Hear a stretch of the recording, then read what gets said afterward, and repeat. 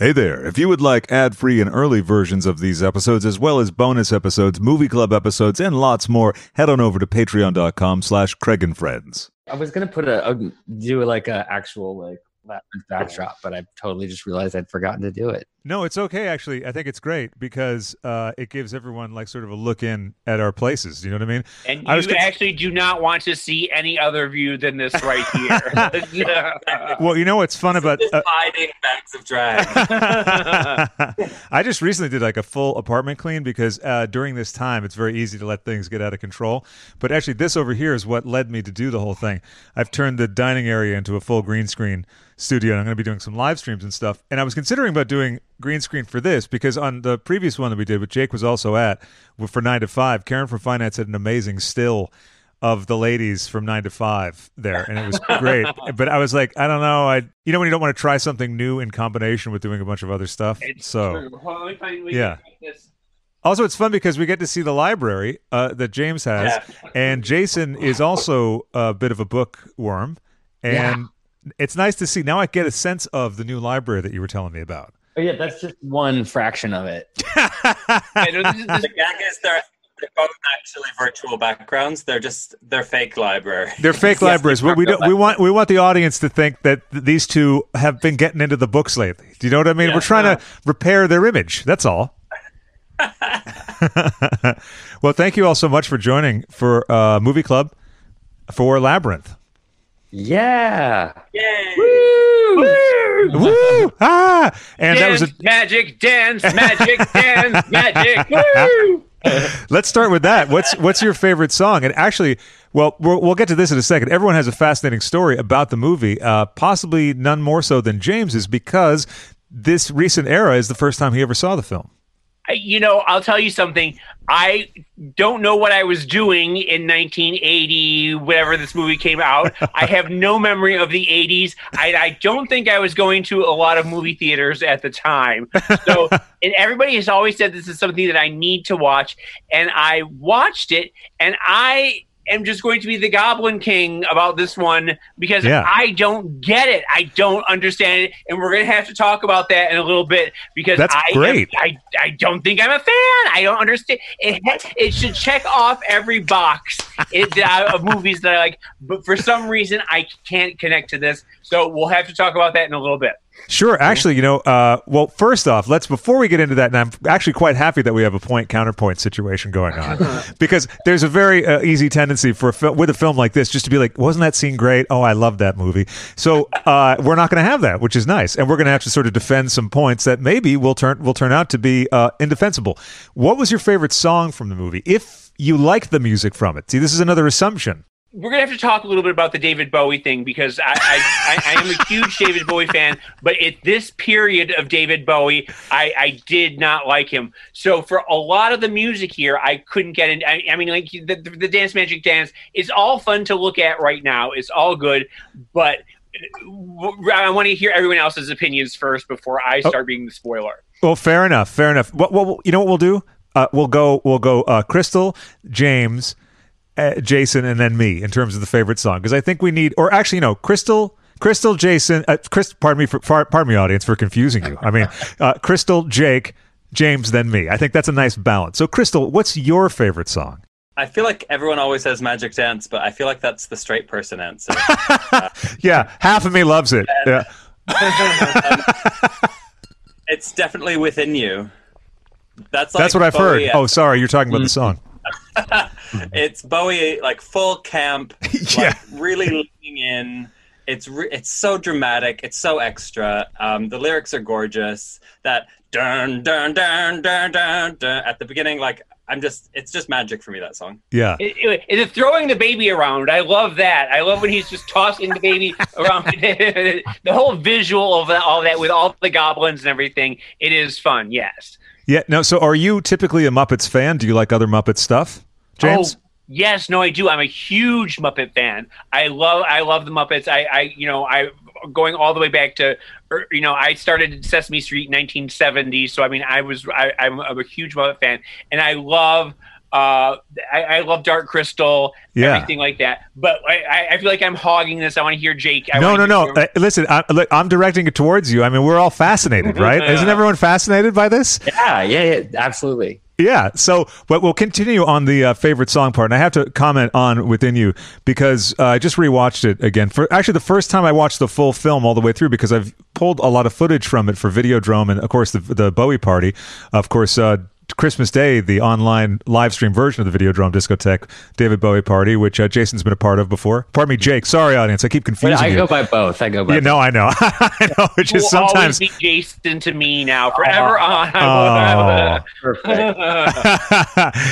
So yeah, that's coming up, and so I hadn't actually sat and watched the movie in a while. And this past weekend, I started the Movie Club live watch thing. So every Saturday, the Craig and Friends Patreon Hot Dog Club, we're watching a movie together, especially, I mean, at least until the COVID era ends, and then maybe the schedule might change a little bit. If anyone here would like to join at any time, it's 2 p.m. Hollywood time every Saturday. The next movie is The Apple. But to watch Labyrinth with a bunch of people, and I hadn't really done one of those sit around and watch a movie together online things, I think. I'd been to a bunch of drag shows, of course, Crystal's fabulous Mariah and Friends live shows. And but watching the movie together, I teared up at the end. I got all the feels and all the stuff. And it was after a particularly shitty day, or 2 days. You know, we have these sweets of days lately that are just like, oops, nope, I woke up and it's still garbage. Fuck.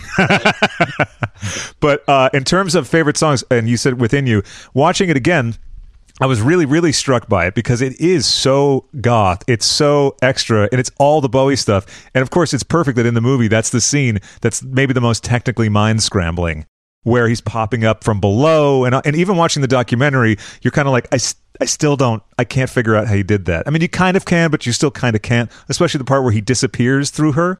Because, you know, because in the Chili Down scene, you're like, I can see the blue screen stuff going on. But it's okay, because I love this.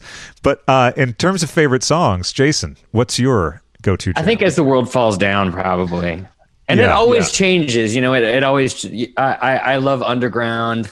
I love all these songs very, very much. Chili Down is amazing, but maybe it's just my more sort of romantic, sensitive self right now is sort of, yes. As the World Falls Down. But I just think it's an incredibly romantic song, and you get Bowie's just like it's really just some of the best crooning, from him ever. I think it's just such a pretty song.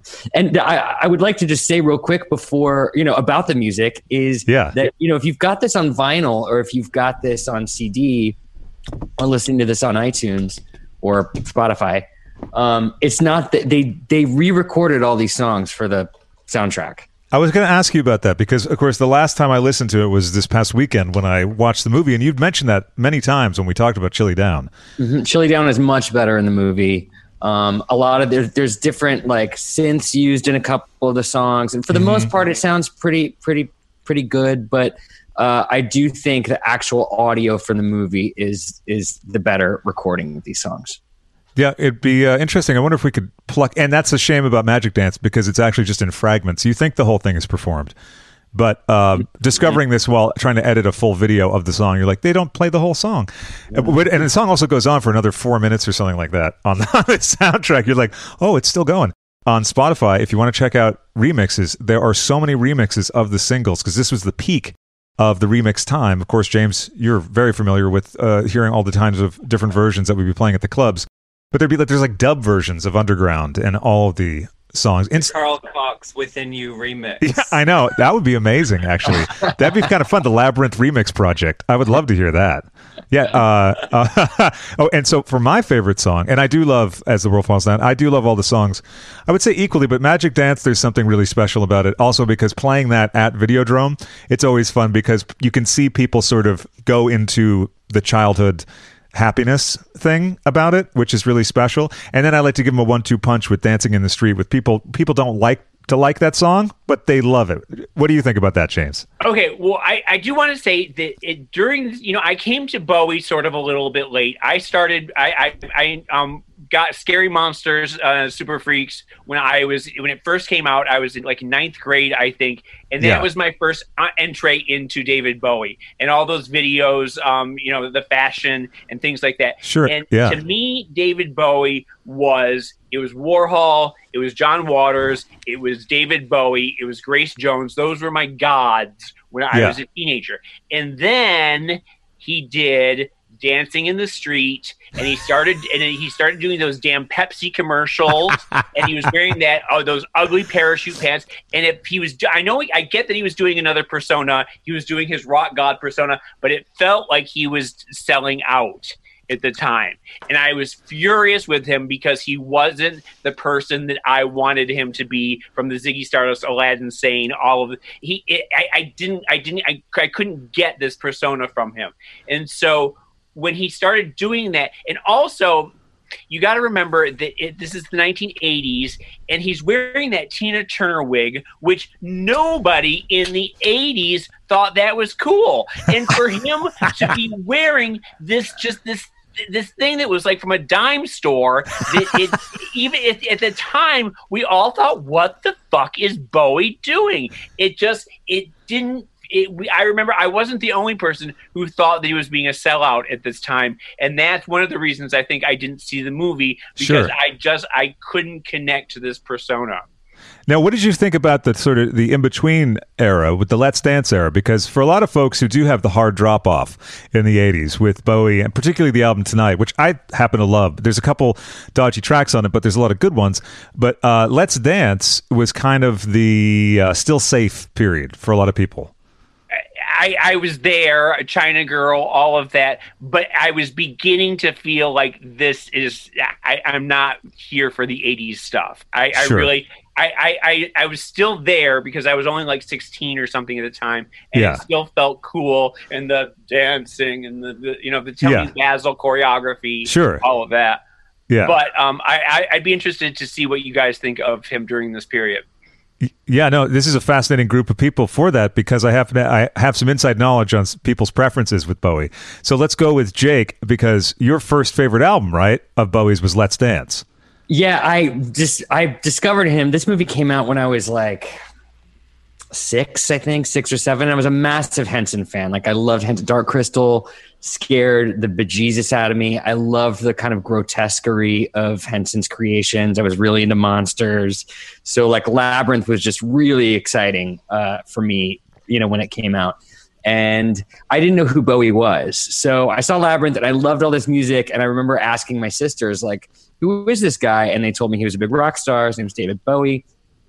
And I was just super into it. So my mom took me to a Sam Goody, and I got Let's Dance. And that was my first Bowie record. That was my first sort of in with Bowie. And, it's such a pop record. Like, the first half of it is just these great pop songs. It's my favorite album of all time. Like, I love the pop songs. And then I love the side B to it is just dark and weird and scary. And I followed those up immediately with Lodger and Scary Monsters.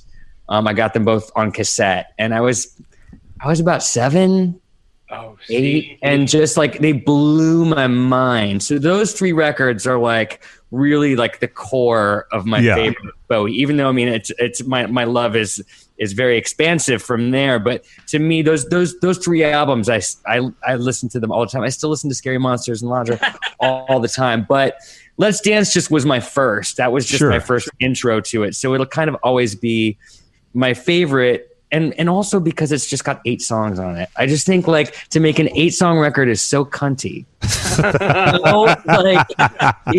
One of them's a remake too. Yeah, one of them's a cover. And a remake also of. Well, actually, you're right. There's a remake and a cover. That's right, because A Criminal World was written by Duncan something. That's not his full name, folks. But yeah. Duncan something. Duncan something. The fabulous Duncan something. I love that record because of that. I love the brevity and sorry, I didn't mean to interrupt you. Oh no, we're a bunch of chatty Cathys. I think that might happen a couple times. But I do think that whatever album is the Bowie album that you discover him, that remains your favorite Bowie. Period. I have people who are like Thin White Duke and Fenton Bailey who I work with. Ziggy Stardust. It doesn't ever get any better than that, and that's the only era that he. It with Bowie, it's very specific to when you find him. That's what clicks with you. Now, Crystal, we talked before on our previous episodes about Bowie because I'm often want to do that anyway. But you have a particular fondness for Lodger as well, right? Or the Berlin trilogy. The whole Berlin trilogy. I think probably Low is the one of those for me, but all three of them. But I don't really know how I found Bowie because, like, I was a little bit too young probably for Labyrinth when it came out. So it was just kind of like Bowie was always in the air in my house. Yeah. My sister was a fan. I think my dad was like a grudging fan. He was kind of like, he thought he was a little bit too cool for Bowie, but like he did actually like him. What did your dad like to listen to if Bowie was a little bit like? Well, my dad thinks of himself as like a proper like rock and roll, like really like proper rock, I guess. And he always thought no fucking about with silly makeup and nonsense costumes. Not even the makeup so much. I think he just always thought that Bowie was courting fame a bit too much, and it wasn't cool to want to be famous. Gotcha. But I think I probably found Bowie probably through like Greatest Hits to start, like one of the Greatest Hits albums, and then probably the first album that came out when I was like old enough to be a fan was probably like Hours or Heathen, and I still love those albums a lot. I love those as well, yeah. And then I went back, and then it was kind of like the Berlin trilogy that spoke to me the most. But they're all good. They're just like you've got a Bowie album for any mood that you're in. That's what I think. Mm-hmm. Although, go ahead, James. I do remember when I was young and I did that "Who is Bowie" to my mother, and she was like, "Oh, he's just very weird." No, no. She did not like him at all, and that was sort of part of the mystique that made me want to discover him because he was a bit forbidden in our house because he wore dresses and she just thought he was very strange. Yeah, and he did a lot of obviously groundbreaking stuff with queer representation too. Even the "Boys Keep Swinging" video, which I believe aired on SNL. With he's Joey Arias, yes. Yeah, exactly. That's right. Yeah, and then all the drag and all that fabulous stuff, and that live performance. That was my first introduction to Klaus Nomi as well. That was really? Wow. Yeah. And that's another aspect of Bowie's whole career is that like he would make you aware of other people. Like I'm sure there was people who discovered Lou Reed and Iggy Pop because of Bowie, and then they were kind of down on their luck when he plucked them up and brushed them off and made a good record with them. People like to ask or pose the question, what's the worst Bowie album? Now, I have trouble with that. I think I'll have to go with Never Let Me Down just because it's never going to get put on. That's the one I'm never going to put on. Also, there's a track on there that Jason and I got to enjoy, a complete clearing of the floor when we went to this Bowie party a week or so after Bowie died. So the sentiment was there. Anything Bowie you're going to be into. And then we're just rocking out after the downstairs DJ, one of the guy from the Smiths who's a DJ now, he's terrible because he was playing like Elastica and we were like booing and everything. We went upstairs and we were like, great, now it's just all Bowie, the way it should be at a Bowie party. And everyone's going nuts for everything. Even the most like difficult to dance to track, everyone's grooving around. Suddenly everyone starts departing and we're like, this is Never Let Me Down, isn't it? So that's like the sign that it's It really did. It really did kind of clear the floor. Yeah, it iced the place down. And I try every once in a while to go back. There's about 3 or 4 songs I like on it, like Time Will Crawl, etc. But with that, I can tie that in with the Labyrinth era, or I can see how James would as well. Because the mid to late 80s, Bowie did not seem cool to a lot of people, especially the coolest people around, the club kids. Wow, yeah. All that. Well, I mean, in terms of taste making and all of that, you all were doing quite a bit for that. Once his hair went popcorn yellow, I could see how maybe you went. He was getting a lot of shit for, for the Glass Spider tour. Was getting just like terrible reviews when it came out. Like it was. He had like a NBC like Friday night special concert movie of it, and people hated the album. The concert was getting kind of, just like a general he was kind of getting raked over the coals at the time. It's fascinating that, you know, the Black Star Band, and I've got it because it came in the Loving the Alien box set. The Black Star Band went back and got the masters for Never Let Me Down and basically redid the record in a way. They sort of like pulled it out of sort of the muck that the original album's in and made a new version of it. How do you like it, by the way? Because I keep meaning to listen to it. Yeah, it's wonderful. Yeah, yeah. So even his quote unquote worst album, it's like we talk about a lot. We've joked, Jason and I, about how, like, look, even if it's a shitty Elton John record or shitty Rolling Stones album, those are better than a lot of other albums. Yeah, they're Rolling Stones records. It's an Elton John record. It's like even like the worst of sort of masters of their craft. Just them. It's like if you're a fan, you're still going to find great stuff in there. Yeah, and well, it's always. I also wonder a little bit if the Glass Spider Tour, in doing all of that, was able to catapult him into an area where he suddenly had the fame and the money that now he could start going back and doing the things that he wanted. He didn't have to struggle the way he probably was struggling in other eras. This probably set him up for life, and that's why he was able to go back and, you know, near the end start doing, you know, what is the Black Star? What was the last thing? You know, I mean, like some of the more experimental stuff that he went back to start doing. And I don't fault anybody for selling out. I don't fault anybody for doing the giant tour like that if it managed to put him into a place where he could then, you know, go back and be the Bowie we all wanted him to be. And I think, that whole era, Never Let Me Down, and the Glass Spider Tour was pivotal in that. Let's Dance was such a sort of surprise success. He wanted to make like a pop record. You know, that's why he hired Nile Rodgers, who actually wanted to make an experimental record. He was kind of disappointed. He thought they were going to make something weird like Scary Monsters, and he was kind of bummed. He's like, but I make hits all the time. So anyway, that did so well that he felt kind of trapped in the success. So that's why Tonight is kind of like a directionless record. But then some sources also say that he was too cheap to hire Nile Rodgers again for Tonight. So who knows? But then when he gets to Never Let Me Down, he's getting into a whole mode of operation where he's over preparing stuff, where usually he like would go in and half make it up on the spot. And then he said that the sort of bloatedness of that era is what led him to can it all and form Tin Machine. Right, yeah. Crystal, do you have any era of Bowie? And we'll talk about the movie in a minute. But do you have any least favorite Bowie? And we know what James's is. I think it's like Jake said. There's something good on all of it. So there isn't really like an album that I dislike. I think I just had a quick look through his discography and like trying to think of one that I'm not into. And I haven't listened to Pinup. Oh, you like it? Maybe Pinup's my least favorite. I don't think I've ever listened to it. Just go on record with that. It's a hot take, and people like hot takes these days. Yeah. No, you like it. It's so good. It's really kind of druggy, surprisingly, covers of a lot of classic songs, and like a really great version of the Who's Can't Explain. That was kind of the end of the Ziggy thing, because then it morphed into Diamond Dogs. Oh yeah, he did a great move when he got rid of the Spiders from Mars. None of them knew. He let them know on stage when he announced that it was their final concert. So that's a fun little move. I've heard of a couple people repeating that. I can't remember who it is though right now. But anyway.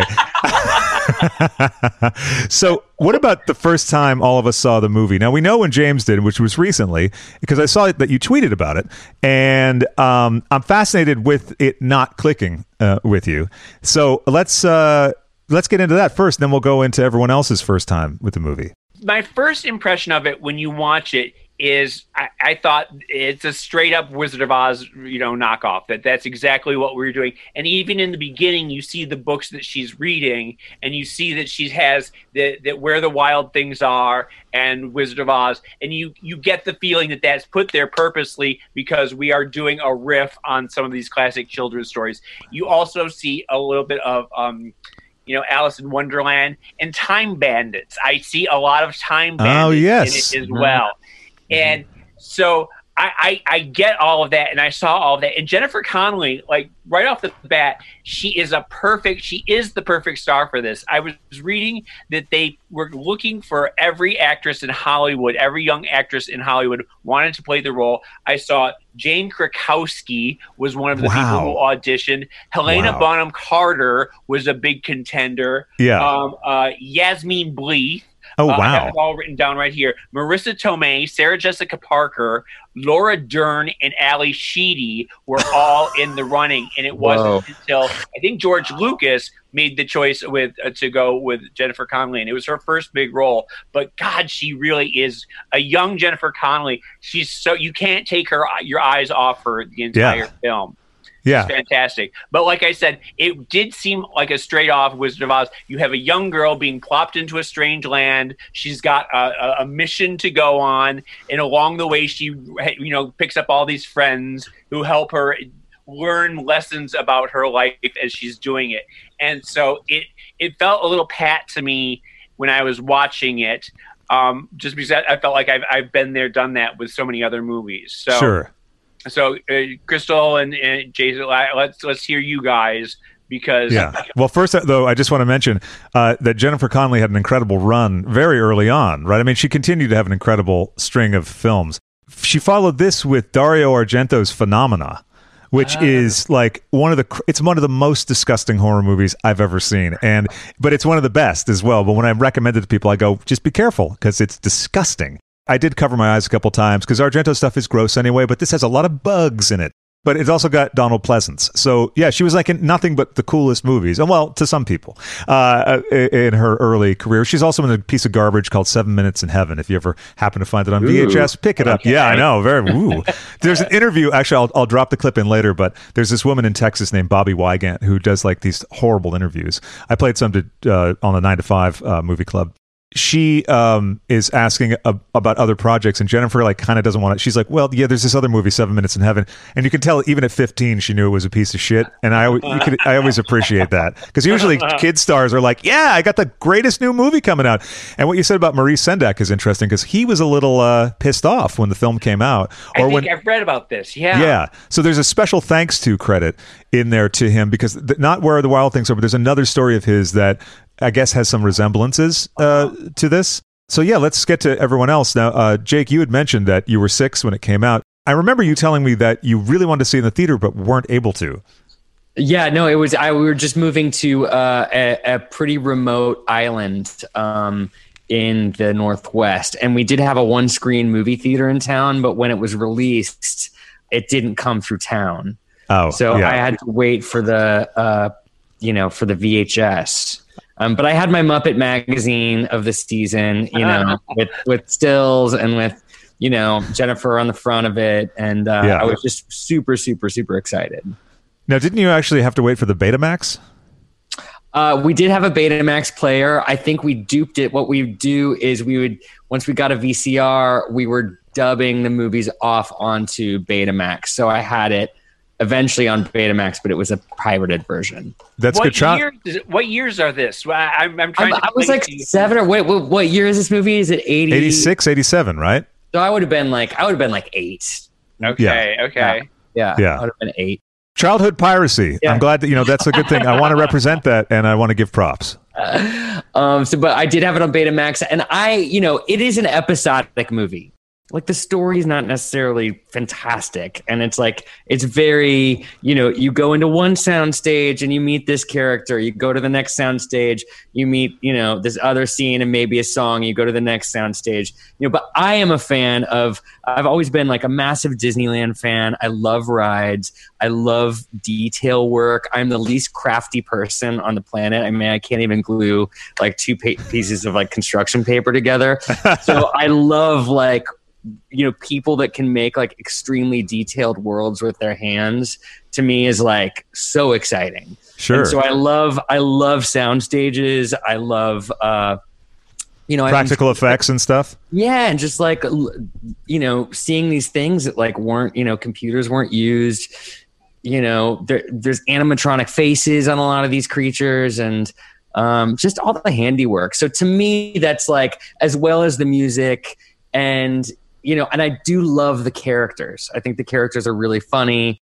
The little worm and oh yeah. There's so many like moments that kind of pull on your heartstrings. And so I would agree that I don't think the story is great. And I mean, it's sad to me. I've read lots of Henson bios and stuff and, about the making of this and a lot of the other movies. And like, he was devastated after Dark Crystal. Like Dark Crystal was, he thought it was a failure. And when this movie bombed in the box office, I mean, he never came back from it. Yeah, that's right. He was devastated and thought he was a failure. It haunted him for the rest of his life. Which is so sad. So go ahead. So sad because we're sitting here to this day. It's actually a classic, and we're sitting here 30-something years later still talking about it. So there's so many movies over the course of Hollywood's history, which they talk about how Wizard of Oz wasn't a big wasn't a big classic until it started getting play on when the TV came around in the late 50s and 60s, and you would get. So I mean, there are movies that were big bombs that find its audience later on, and I wish that he would have been around to see how beloved it has become over the years. Even I think A Christmas Story, which you could do a whole podcast on. I don't think that did very well when it came out, and yet now it's inescapable. Right? Yeah. Everyone knows it, and everyone's seen it. Yeah. And when I also do want to say one thing that Hoggle, the character of Hoggle, that everyone keeps calling him Hogwart the entire time. That is to me that every time someone says Hogwart, do you think that J.K. Rowling knew about this, or do you think there's any connection? I was wondering about that too, because I was doing a brush up of some of the trivia, and they talk about that very thing, and I thought she must have yanked that. Must have. There must have, yeah. Because where else would you find that word? That's not like a naturally occurring word. Oh, and you mentioned Time Bandits, and that is so apt because Terry Jones from Monty Python was the main scriptwriter for this. Oh, yeah, sure. Yeah. Wait, Terry Jones wrote the script for this? Yes. Yeah. I never knew that. If you want, I'll send you the Inside the Labyrinth documentary. It's really good. It's funny because I also see a little bit of Legend, which was a movie that I loved so much in the 80s.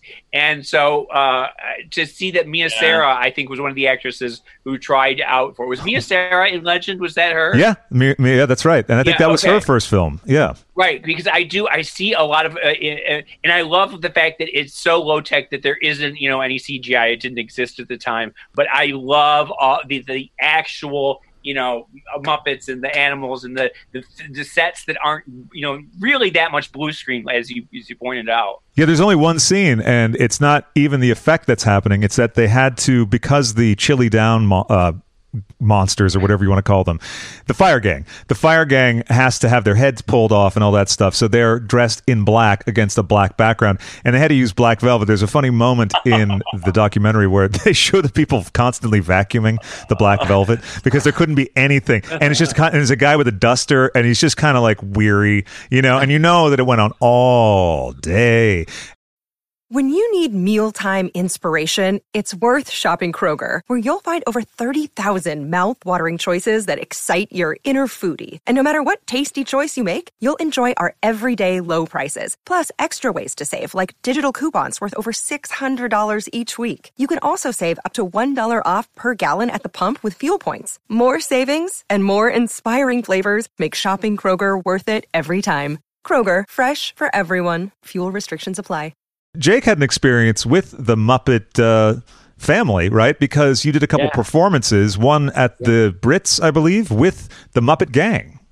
Yeah, all the people that worked on this and Dark Crystal were part of the Henson Creature Shop UK, which I got to do over the years, 2 separate big live numbers with them. And the head. Actually, he wasn't the head, but Brian Froud's son, who plays Toby in this movie, was one of the puppeteers on. Oh, cool! This, and it was so cool to work with all these people because it's just runs the gamut of ages, but there is definitely this whole, there were all these like 50-something, 60-something people. They're just these awesome hippies. And, you know, that was the last... We did Take Your Mama with them at the Brits, and that was the last iteration officially of the UK Henson Creature Shop. Oh, wow, that's right. They shut the doors of that, and then for the next number, I basically rounded that entire team back up again. So got them all back together for this, and it wasn't officially under the Henson name, but it was all those. It was all the people.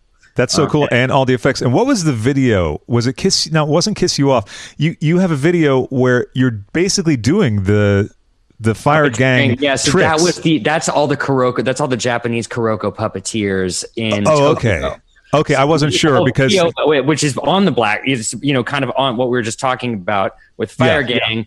We made a whole one-take video with these incredible Kuroko puppeteers that's what they do, and it's a trip to watch. It's really cool because I need to look this up. Where can I find it on YouTube? What am I looking up? It's a video called "She's My Man" is the name of the song, and it's the Scissors. Okay.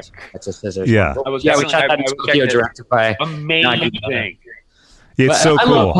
I love puppets, and I feel like puppeteering was kind of a lost, maybe a road I could have gone down. And sometimes I'll find something and turn it into a puppet and talk to it if I'm by myself. You definitely have a range of puppet voices that we've heard sometimes late at night. Yeah. Well, I wonder, did you ever get a chance to see Joey Arias' show with Basil Twist? Did I see that show? I saw that show at least 5 times. And, it was Joey Arias did this tiny little show. I mean, there was only about 40 seats in the room. It was like in this little box, and he did it with Basil Twist. And what was the name of the show? I can't remember the title of it, but it was. Have a Google while you reminisce. It was, basically a whole. It was, Joey with like puppets and this very elaborate show on this tiny stage, and it was one of the coolest things I'd ever seen. And I kept going back, and I would take people and take copious amounts of drugs, and just take LSD or like some mushrooms and like sit in there. And it was such a trip. And yeah, it's one of my favorite shows, one of my favorite kind of theatrical experiences of all time. Arias with a twist. Arias with a twist is the name. Arias with a twist. I had seen it at the Red Door, I think, here in Los Angeles. I didn't get a chance to see it in New York, but I have a feeling that Basil and Joey were probably on copious amounts of LSD. They were doing it and conceiving it as well, and every night. That reminds me of the plan that Jake and I have to, when the world is spinning on axis again, to go see Pia Zadora twice. I've already seen her twice in Vegas, but to go and James, you have to come this time because we went. I am the biggest Pia. We've talked about this. Pia Zadora. Yes. Yeah. A little piece of me. You used to think yeah. One of my favorite songs of all time, and we've talked about how my love of Pia Zadora, starting with Butterfly. I remember I stood in line for 6 hours to get an autograph at Peaches Records in Fort Lauderdale when I was growing up, and she changed my life. I could do a whole podcast about Pia. We've talked about that before. And by the way, I sent you our segment when we talked about Pia from our episode 2 Pia, and she was thrilled about it. Coming out soon from the archive of shows. I have this vault of stuff that I taped that I didn't get to last year. I did a full show with her in Vegas at her home, and we actually were wearing matching shirts, completely unplanned. So I'm looking forward to posting that, and plus tons of video from Pia's place. And so our plan is to go and go to at least 2 shows, and the second one be on copious amounts of drugs, because I think that was the only right thing to do. When you talk about the 80s and Pia and everything, When the Rain Begins to Fall with Jermaine Jackson, that video is probably the Uber video of the 1980s. Yes. It is one of the best, hands down, batshit out of control videos you will ever watch, where it's sort of like Mad Max meets Reby Centipede, Yes. It really is. It really is. And that was directed by Bob Giraldi. He directed that one chunk of the movie. And Bob Giraldi, for those who are not familiar, he directed the Beat It and not Billie Jean, but he did Beat It and a lot of other classic 80s videos. Was he responsible for the Pat Benatar? Yes, that's right. Yes. Yep, okay. Absolutely. For Love is a Battlefield. Yes, with the Catherine Hamnett dress with all the Yeah. oh my god, which I wanted so bad. Oh, this is fun. And you know, a lot of these videos, for those listening, I'm going to be doing some more live streams on YouTube and Twitch, and some of them are just going to be like yakking, and then I'm going to play videos for, you know, so stuff like that. So James, I'll let you know when I'm doing that, because maybe we'll talk a little bit more about the magic of the Pia video. And anyone here that's participating right now, you're more than welcome to be a part of that. But Crystal, I'm sorry, we got carried away with Pia Zadora and copious amounts of drugs. I mean, I've just been taking some notes, like watching for later. Perfect. I've been a little bit lost. It's been great. Well, listen, if you need any holes filled, pardon me, with the Pia Zadora stuff, just let me. You are in the right group for that, baby. Yeah. So any Pia Zadora material you want, you just let us know. But All right, I thought you were about to ask me about Pia Zadora. I'm like, I'm sorry, I have nothing to add. no, that's okay. You're gonna. Begin with Santa Claus versus the Martians. That's your entree into Okay, Pia great. Zadora, and then you go from there. Well, it's perfect. It's David Bowie December, and we're also celebrating Christmas with a little bit of Pia Zadora. I got to see that on the big screen at the New Beverly. So anyone playing the drinking game right now, the Craig and Friends, pardon me, drinking game. We already said Jake Shears a number of times. Now he said New Beverly. So you're in a nice Christmas buzz, hopefully with some eggnog. But Crystal, when was the first time you saw this movie? Wow. Okay. Yeah. So it was already out when I was like of consciousness. So I think it's just one of those movies that's always been around. It's like something that's been in the ether my whole life, and I don't remember the first time seeing it. But it's one of my early memories is watching it with, and I'm gonna guess like my neighbor friends down the road, but it's just one of those movies that you just I saw constantly growing up, and I don't even know if I liked it that much. It was just a movie I knew was important. Yeah, and that one that needed to be watched. And then I probably didn't watch it for 15 years, and I watched it again about a month ago on a bit of a come down and smoking DMT. And it was a very different experience. that's perfect. That sounds a lot better than a recipe than my LSD and Death Wish movies that I did a couple months ago. But anyway. And I would just echo what has already been said, that like in lots of ways it's not really that good, but in other ways it's like it's the best.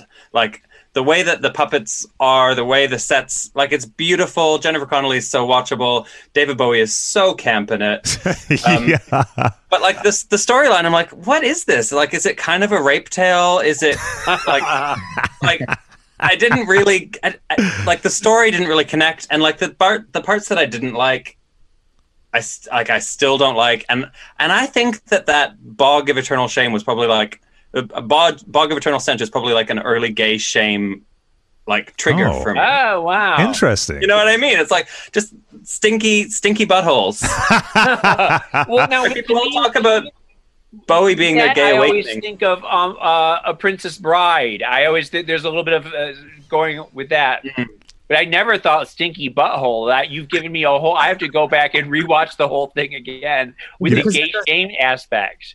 There's like vibrating, spitting buttholes in the. Yeah, that's right. That's right. Yeah, you know, it is. I can identify with that. Well, one of the greatest things about doing the live watch is the rotten chat that we all had in the chat box, and so I think when she's first in the labyrinth, she's in the dark room. Like, which way do I go? What do I do here? And then later, you know, the door guys are really.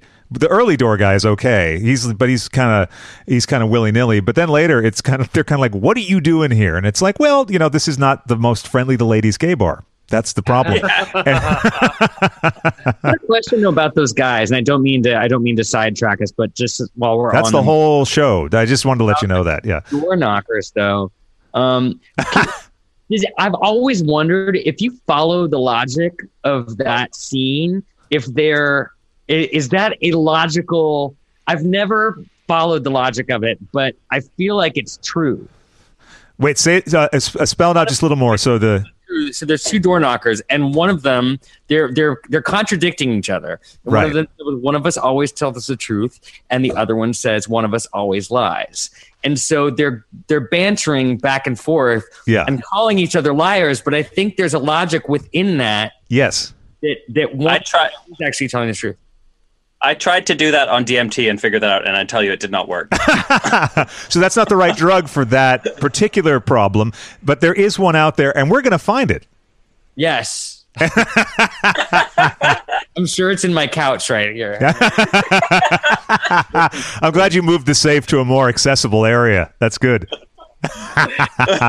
Isn't there like an eternal, like a Japanese riddle or something like that? That one of us is always lying and the other is telling the truth. That's been around for hundreds of years, and probably where that came from. Yeah, that riddle probably has some. It's like if you follow it, I think it's real. Yes, I remember. Yeah, in a philosophy class or something when I was stoned out of my mind, remembering that.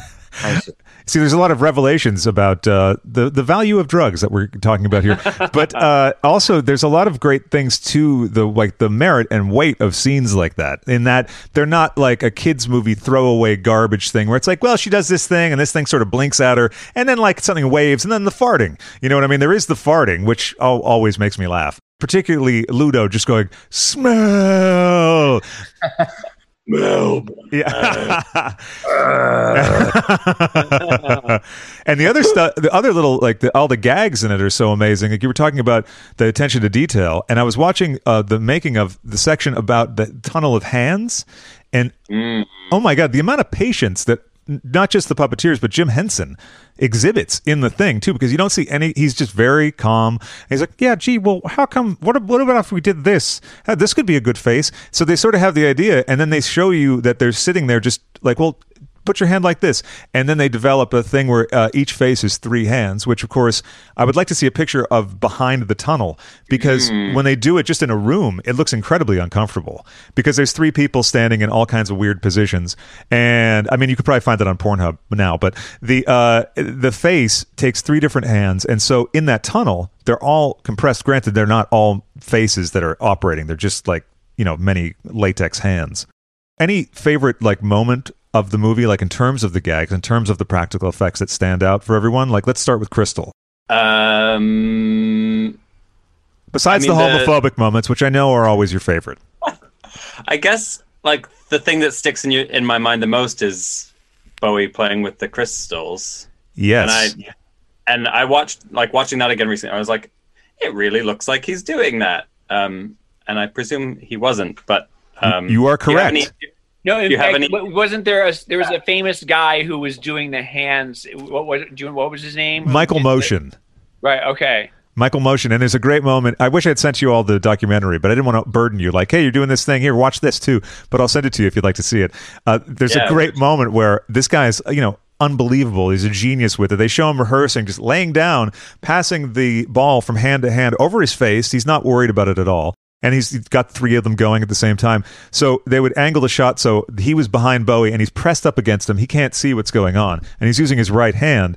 And there's a moment they show where he's like, wait a minute, Sarah, I've got a better idea. And then he brings the ball out. I don't know how many takes that took, but they had a box about like 3 feet high, just full of crystal balls. And he's like, wait, Sarah, I've got a better idea. And then the ball would just roll down the arm and plop down over and over and over. And Bowie's laughing. But Michael Motion, you can see, is going nuts because, it's like his gig. It's his thing, and he wants to make it perfect. Again, with the practical effects and the care with the photography, you can't really tell. And you're not thinking about it when it's happening, unlike some, like shoddier productions. I'm forgetting a little bit with the Tunnel of Hands. Is that a repulsion thing that they're doing there with the hands coming out of the walls? Is that what that is? I'm not a repulsion. The Polanski movie. I'm not. Oh, that's a great question. I have not seen that in a long time, so I don't. Oh wait, have I not? You know what? I've not seen it. Another embarrassing I have not seen title for Movie Club. So give me a demerit, like everybody. They were referencing a Salvador Dali or Cocteau thing with the hands coming out. I think this is sort of a famous trope. I will have to go back and check it out. And that's another thing I love is that everything, like you mentioned the door knockers, but everything has like a little thing. If you wanted to look at it a little bit more, you could delve into a whole nother area of information. And so all the stuff is infused in Henson's stuff with other things, which is nice. And talking about Crystal Ball, let's talk to Jake Shears, who has actually mastered the crystal ball, or let's say ball handling, quite a bit. I'd always wanted to be able to do that, so I finally ended up taking contact juggling lessons. I can passably do that move. Can we watch? The ball. I really want to see this. Exactly. Can we stop and you go get some balls? Yeah, God, you go. My ball is actually in my other place here. I've got I use a really heavy one that's pretty big, and it's just so fun. I will pick it up and just go outside. You've got to make sure you've got good shoes on, because you can really break your toes with it. It's hefty. So, but it's kind of just like a meditation. Like, I'll go hang out with it and like play with it, and it's something that I love to do, and now I've done it for a while. I did do it on TV once. I did it on British television, live on British television. It was one of those things where I'm like, I could actually break a camera or somebody's face with it. Did that thought pass through your mind right when you were on live TV? Yeah, I was just like, fuck, but I did it. I actually did it. So, but contact juggling is a lot of fun. It's and it was always a dream of mine. And I love that. I love people who will just go out and learn a new skill at whatever age. I think that's absolutely fantastic. I don't think I could ever pick up juggling. It's just not something that it would ever happen to me. I just don't think I could do it. It's when I was meditative, it's just like you just sort of zone out. It's kind of relaxing. It's just doing something over and over and over again. But I credit this movie for that. Sorry, I didn't mean to interrupt you, Crystal. No, it was my bad. When my dad was 14, he gave me a set of juggling balls and a check for $100, and he said, "I'll sign the check when you can juggle the 3 balls." And you better believe I could juggle 3 balls by the end of Christmas Day. And also, you're no stranger to risky practical effects, let's say. Crystal. I thought you were going to say juggling balls, and you're correct on both. You can handle a lot at the same time. We'll say that. Yeah, that's true. A fire sword, an angle grinder, a whip. So tell the gang about the angle grinder for those who might not be familiar with exactly what that is and what you do with it. Oh, it's just a metal cod piece that you jam an angle grinder against, and it creates sparks. Oh, right. Yeah, it's quite a set piece. It looks really good, but it's really easy. I can do a lot of things that have like high visual payoff for low commitment. That's what it's all about. Love that. There is a really interesting thing right when he's his last gasp at trying to convince Sarah to just take the fantasy land. And another fun thing with the gang watching is they were like, fuck this. If this movie was me, if I was Sarah, rather, in the movie, this movie would be 15 minutes long. I'd be bombed out on those peaches, and I'd be having a grand old time. I'd be balling with Bowie. That's what they kept saying. They were like, oh, the kid? Oof, who wants the kid? So I appreciated that rotted perspective, one that we can all appreciate. But when Bowie is trying to, or rather Jareth, forgive me, is trying to convince Sarah to stay, he says something really S&M-y. Just fear me, love me, do as I say, and I will be your slave. Well, I'd sort of like to bring in, you talk about the homophobic elements. I want to talk about the homoerotic elements, where you have his bulge is a whole character in the movie. It is an entire subplot. You cannot take your eyes off of it. Did he know what he was doing? So I found out in an interview with the production designer that was all deliberate, which makes sense because there is one shot, I think in his discussion with Hoggle, where the angle is in the bottom of the frame. It's just his package. Yes. There's no reason to have it. You'd have to actually, they know what they're doing. They're framing the shot. They're like, from that angle so we can really see the profile of his piece. And also there's a lot of stuff with Hoggle talking basically face to crotch. Yes. And there's a great moment when he goes, what about those little, jewels, little man? It's like, sir, what about your jewels? They're right there.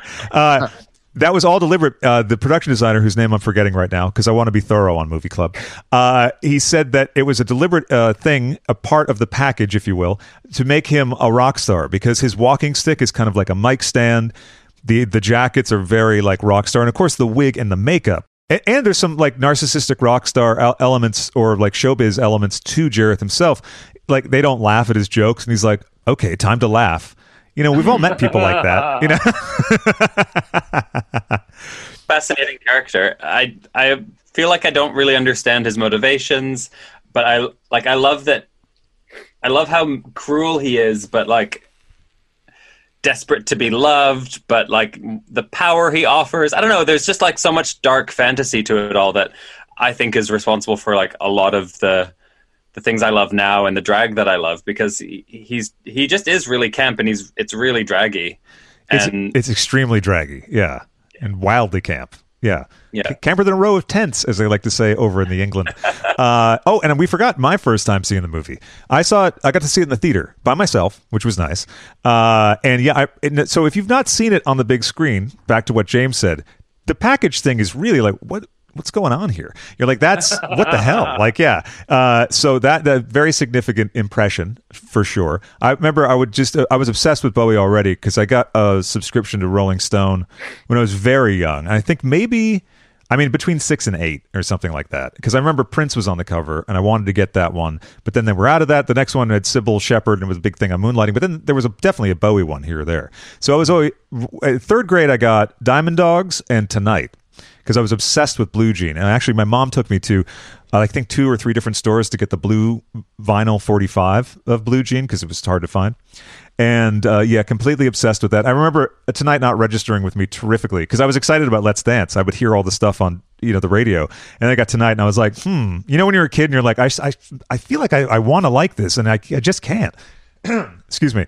But Blue Jean was so good that it sort of saw me through. But then Diamond Dogs I got obsessed with, which is really perfect for like a 3rd or 4th grader. I think that's very helpful to your overall mindset. I do remember, we talked a little bit about his wig and how nobody really ever really wore Tina Turner wigs in the 80s. I think the only other person who had that hair was Lamal from Kajagoogoo. Yes. And yes. I remember talking about going to movie theaters. I went to go see Neverending Story when it first came out. Yeah. And I went to the theater, and I went by myself, and I was an adult man sitting in a theater with nothing but young children, and all the mothers were like pulling their kids away, like, who is this weird old man going to see this movie? And I think that sort of maybe is why I didn't see this movie in the theater, because I was so traumatized, and I traumatized so many children by going alone to a kiddie theater. I had a moment like that at a Kesha concert. I went with an ex and another friend, and they went to go get a drink. And I was just sat there, and I just looked up and realized, oh my God, I'm an adult man alone. And because I saw a woman whipping her head around, and it was clearly she was on perv patrol, because there's all these like 13-year-old girls around with basically Band-Aids on. And I was like, oh, and my phone was dead, but I pretended I was looking at it until they came back. And I was like, look, I'm with the other people, and one of them's a lady, so don't leave me alone. Parents on perv patrol. I think that's a new band name. Definitely. Yeah, Neverending Story is a great one. And, there's a great shot in the documentary because his interview segment. He's smoking, and he's got the eye makeup and the face makeup and everything, but the wig is off. And he's got that sort of, not crew cut, but that very short, dry look that he had at the time. I got to say, his mullet later on in the Never Let Me Down era is something of really majesty. It's incredible. He had a great line about the 80s in this anthology of stories from Rolling Stone about the 80s. And they said, what's your closing line on the 80s? He said, shoulder pads will be the bell bottoms of the 80s. And it was like 1988, and he was 100% right. And you mentioned the Pepsi ad, and of course it's classic though, because him and Tina Turner. And it's like a little bit of weird science. It's Modern Love redone with the Pepsi jingle.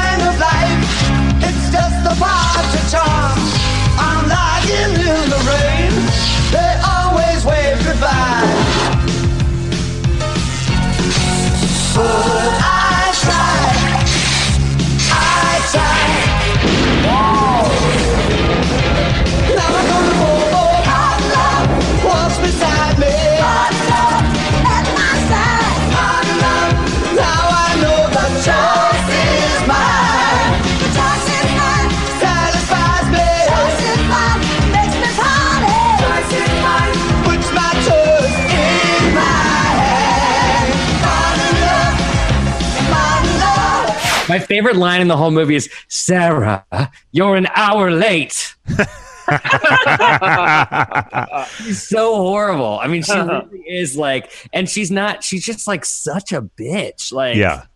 Yeah, she wants her to. Why don't you have a date? Saturday night, Sarah. Yeah, shaming her. I've got a date, and it's with your father. awful. But I'm fascinated by that woman, and like I want to know what else she was in. And do we see her, or she's just a voice? no, you see. Okay, her, I blanked on that for some Shoulder reason. pads. Yeah. Oh shoulder, yeah. blonde hair. Yeah, she's real. She's real kind of Frosty, Mary Tyler Moore in Ordinary People. bony. Yeah, right. Drawn. She's drawn. Yeah. Drawn. Yeah. Hard. Yeah. Possibly she has an eating disorder and she's taking it out on everyone else. Hungry. She's just hungry. That's all. Cut her some slack. They're going to dinner, and she's That's what it The is. actress, who is that actress? Let's see. She's not great. Her delivery is really specific. I always enjoy her though in that movie when she pops up. You know. But like, I remember also thinking like that Sarah was the hero of the story, and like everyone was against her, and like blah blah blah. But you watch it again, you're like, no, actually, Sarah's a bit of a bitch, and Yeah. her parents are just asking her to look after her baby brother for like an evening. It's not a big deal. Yeah. It she's- wouldn't warrant her, terming it what she does, which is being a slave. Yeah, yeah, exactly. So she fully like leans into her victim narrative, which I don't think actually stands up quite so well on rewatch. James, you've just rewatched it, Oh my watched it God. for the first time? Did she come off well to you? Well, but she is a very typical, like 16-year-old girl in that, you always struggle with every teenager in movies, because looking back on them, they are just spoiled brats. And Sure. Particularly from the 80s. Like, if you go rewatch a John Hughes movie, you won't be able to stop vomiting. Also, like Adventures in Babysitting or something like Sure. that, where, and that's always part of the journey, is where they have to, she sells her baby, the kid brother, into, the goblin world. I mean, she's responsible for everything that happens. And Right. you do have a hard time, like, feeling sorry for her. Right. Jareth is not lying when he's like, I've moved the stars and changed time for you. He's not really lying. There was a lot of funny stuff in the chat box with people calling her the original Karen. And we'll get back to that in a second. But right now, Jake Shears is showing us Toby. Hello, Toby. I was just gonna say he's the Sir Didymus from Labyrinth. Yes, exactly. I think Sir Didymus was based off of Border Terriers. Yeah. I'm convinced. But anyways, this is Toby, and every time I see Sir Didymus, I think of my little dog here. How old is Toby? He's so beautiful. He's so cute. 13. He's 13 years old. Wow, he looks like a puppy. Yeah. He does look like a puppy. He's a very sweet boy. He only gets Botox, though. It's not like a full regimen or anything. I have to say that, speaking of copious amounts of drugs, Toby is a lifesaver. When you might have a little crossover of one or two things and you need a little break from DJing, he, not that I know from personal experience, he is the perfect comfort dog. He recenters you. There's been many people really, really high who basically have like some late night connections with Toby. He's like a You can see there's some human behind those eyes. Oh yeah. He's obviously there is someone trapped in that head. There definitely is. And every once in a while he's slightly disapproving, which is kind of funny too. Yeah. That's actually where Sarah sent her little brother, just into that dog. That's right. And his name is Toby. Exactly. To show the impact of the film on you. I'm so glad you grabbed Toby, because I might have forgotten to mention it. I guess in ways that I haven't even, have not even been particularly conscious of.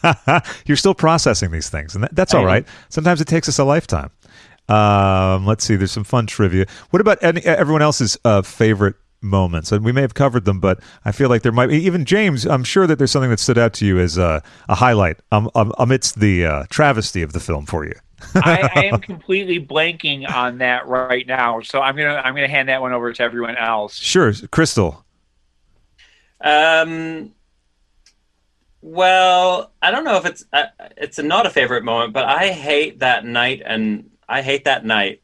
that little knight. Oh, Fox. What's his name? Oh, Sir Didymus. Yes, yeah. Oh, he's Sir Didymus. And then I love his dog, which is Sarah's dog, right? Ambrosius. Ambrosius is adorable. Oh, I can't stand that little foxy cunt.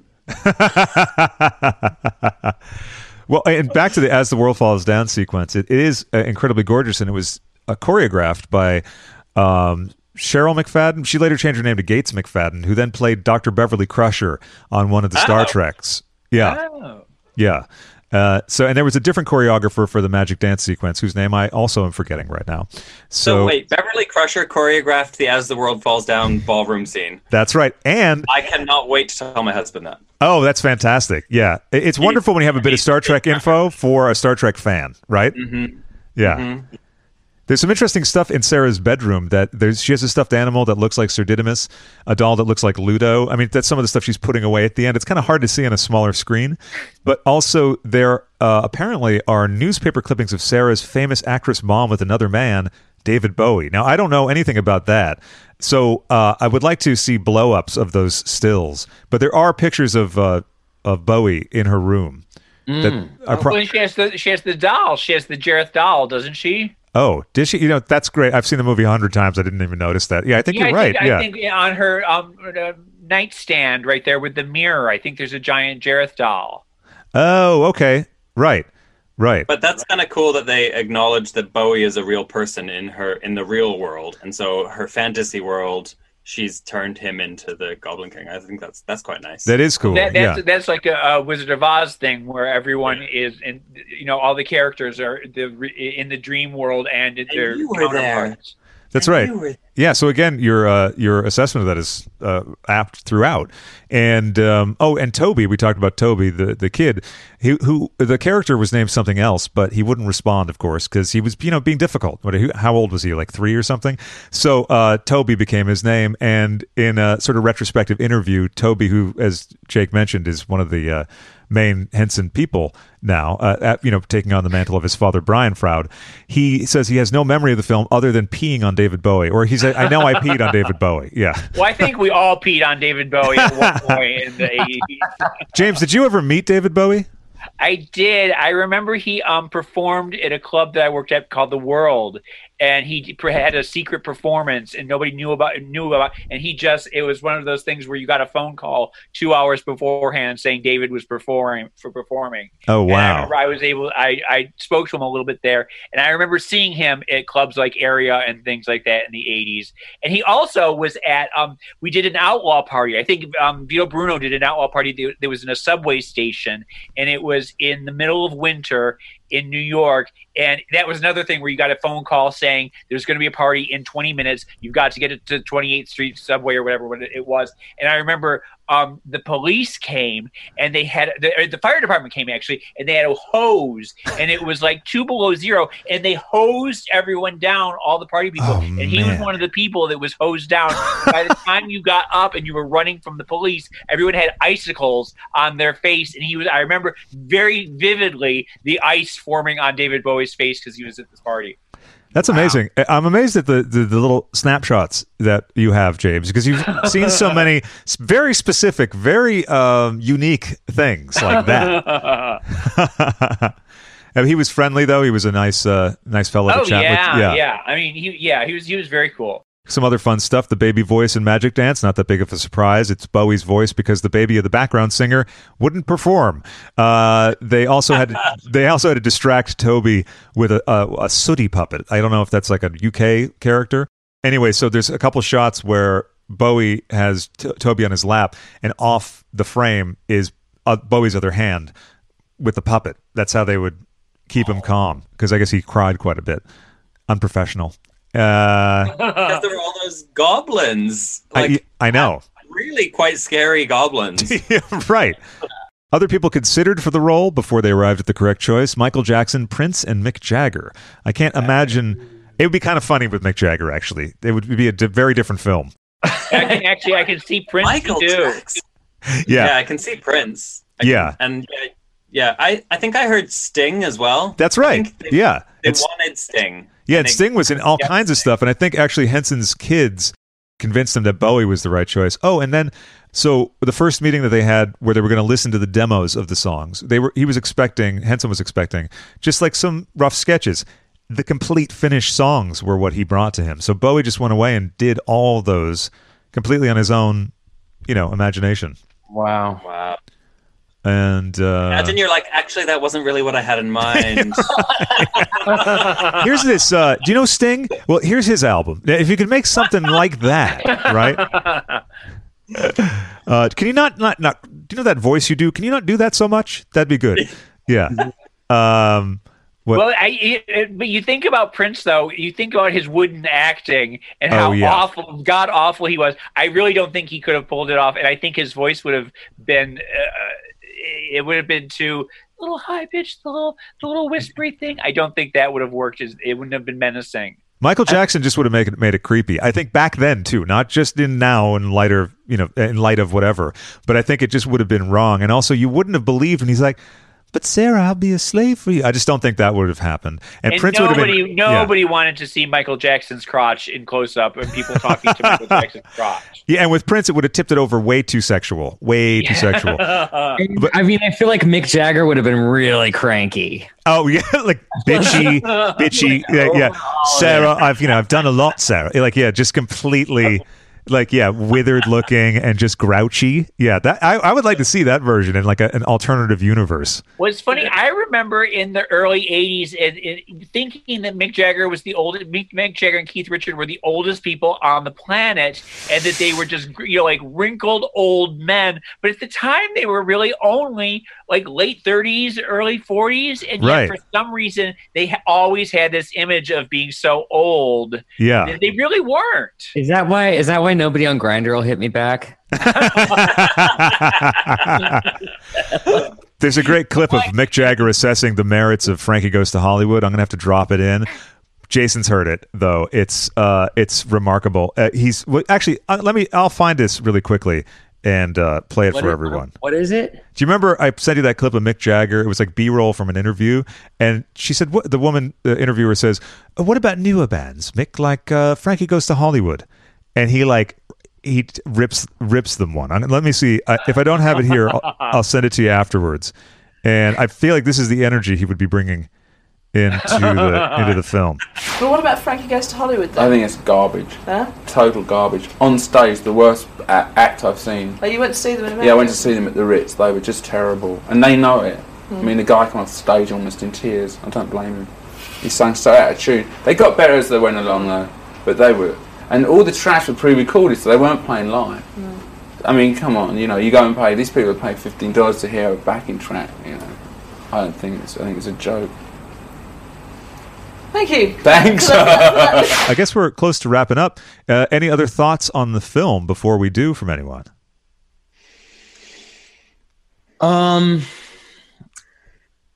Yeah. Did anybody? I mean, I probably. Yeah, no, I feel like there's more to talk to. I didn't. We didn't cover. I think there's probably a bunch, and I'm going to regret it later. As soon as we hit stop, I'll be like, "Oh, we didn't talk about this." So let's think of a couple things. Usually, I have like a bunch of clips pulled, but I just didn't have the chance to for this. And I figured when it's really upsetting when they're like torturing Bluto. When she finds Bluto, I always get really sad that he's being like eaten on by these like little mini dinosaurs. Yeah, they're really scary looking as well. Those little red things, larva things. Yeah, they're really good. There is a lot of creepy, shitty behavior by the denizens of the goblin world for sure. But how about the old bad lady? Where's your Bitsy Boo? Oh yeah, is she maybe the scariest one? You don't want to go out there, love. Stay in your bedroom. Yeah, she's terrifying. She is terrifying. Yeah, You know. she's like one step away from giving her PCP. I mean, who knows what's in that orange? There's another thing. He doses her basically, which is great because like I don't think that would pass in today's landscape. But this older man is drugging a 14-year-old. And wanting her to stay, and the romance thing, and as the world falls down, is a little. I know it's her fantasy, but still, he does want to be her slave. So there's a lot going on there. I know that some people have said that this is a movie that was their first sort of sexual awakening with a film, and all. But that. show me who like was truly traumatized by the sexual dynamics in Labyrinth. Oh, I'm not saying that it's not woke enough. I'm just saying it's there. Yeah, it's definitely there. But I mean, who is still going to their therapist now talking about Right. If anything, they might have figured out they're like, oh, I like men in makeup. Oh, I like, that kind of stuff. Like, it's pretty harmless. And actually, I do appreciate a film that has that kind of stuff in it, because if you're young enough, maybe you won't see it, or maybe it'll make you think like, oh, what's going on there? I mean, look, I watched Body Double when I was like in 3rd or 4th grade. So like, I'm not saying you shouldn't be watching everything possible, but we have to point it out. Yeah. And applaud it. So, this film definitely created like a generation of goths, I think. Oh, yeah. Definitely, yes. Yeah, absolutely. I mean, that ball sequence, you're like, oh, I've seen this at a couple clubs. Yeah. Yeah. I mean, dressing that. And he was the first rock star I fell in love with. Like that was maybe the first like inkling or the first fantasy of mine of like wanting to perform and wanting to. I remember my first fantasy of performing was I was going to sleep one night and I had a sort of a dream about performing Let's Dance for my 4th grade classmates. Yeah. And that was the first time I ever imagined myself like being a performer. And that's got to have come straight from basically this movie indirectly. That's interesting. Which is a trip. You know, it must have. Jim Henson was such a hero. I mean, he just I just think he's such an incredible man. And if anybody is interested, there's an amazing bio on Jim Henson that came out about 4 or 5 years ago that's incredibly thorough. It's basically like the day-to-day of from the beginning of all these movies that were made, all the Muppet Show, all sort of like after these, up until his death. It's just a very, very detailed biography. And he was a queer man. That's right. I'm glad we're talking about this. You've had this thought. I've heard you express this thought before. Elaborate. I mean, he was a dandy, and listen, I'm speaking out of turn. This is just a theory. I mean, I feel like his wife was had very lesbianic appearance. And I watched his last appearance. His last appearance alive was on Arsenio Hall. And I mean, you see it, and I see a gay man. Sure. Like just his demeanor, his haircut, his affect. He reads as a gay man, and I think never came up with any of this. That's fascinating. And I think he was definitely exploring that side of his, I think his sexuality at that time. He and his wife had an amicable split. We're still family, but had an amicable split, and he got that big penthouse and was throwing parties, and I think just kind of like exploring that side of his life. And then like all of a sudden, he gets pneumonia and dies. Oh. Yeah. Wow. And it's it doesn't take a rocket scientist to kind of like put those things together. And that's, of course, nothing that they've ever come out with. But I do feel like he was queer and that he was one that we lost.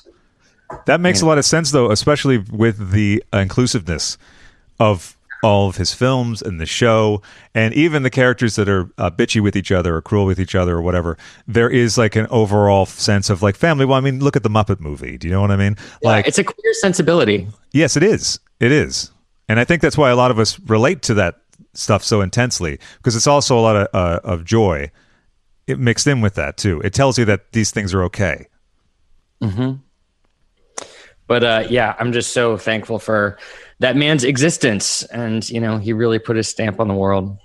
Well, you look back on his very early stuff when you see like the Ed Sullivan appearances with the Proto Muppets and how dark all of that was, and how so much of, even in the early Sesame Street stuff, there's some very scary stuff that happens. Yeah. He had a really dark streak in him, and I the whole gay element, I never really. I mean, I guess Rainbow Connection and all of that, it all sort of makes sense, but I never put that together. So I'm going to have to go back over his oeuvre and look at all this. And but you bring up a really good point as well, James, that it's not like he made these really whimsical films that were bereft of real world, in quotes, topics or subjects. All of his stuff does address like the perils of life rather intensely. Even the first Muppet movie, like they're like one screw up away from basically certain doom the entire time, and there are all these pressures that are made kind of like fantastical. But in Labyrinth, I mean, she might lose her brother, and there's a lot of darkness. Speaking of darkness, like the Dark Crystal is one of the darkest films I can think of. Sure, that film traumatized me as a child. Absolutely traumatized. It's so dark. Yeah. But yeah, so beautiful. And it's funny that was a failure in his mind. Well, I think box office wise, it didn't land. And this is another magic thing about home video. What's that, Jason? Critics didn't like it either. Critics did not like it. That's right. Did critics like Labyrinth? I think they were kind of half and half on it. It was very mixed. Yeah, I'll have to find the Siskel and Ebert review.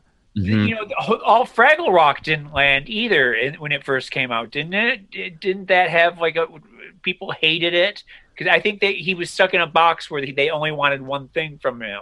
Yeah, that's right. They just wanted Kermit, and that's that. He had a great show in the 80s called the Jim Henson Hour. It was on Sunday night primetime and didn't do well. They didn't even NBC didn't even run all the episodes, and I think it was one of the most expensive shows that they had up at that point too. So yeah, he had not a great run in terms of reception towards the end, which is unfortunate. Well, I think the lesson is we all need to die before anyone pays attention to us. Or live so long that people come back around and they're like, oh my God, this is always great. Well, listen, I want to thank everyone so much for joining me for this. I want to ask if there's anything else anyone wants to say about the movie before we go, because I wouldn't want to leave anything out. I think I talk too much. I apologize to everyone. No, listen, what a fabulous bunch of coconuts to join me on this. And I really appreciate it. Amazing. This has been so fun. It has. Nice little trip down memory lane. And lots of things for me to go and watch now. I'm excited.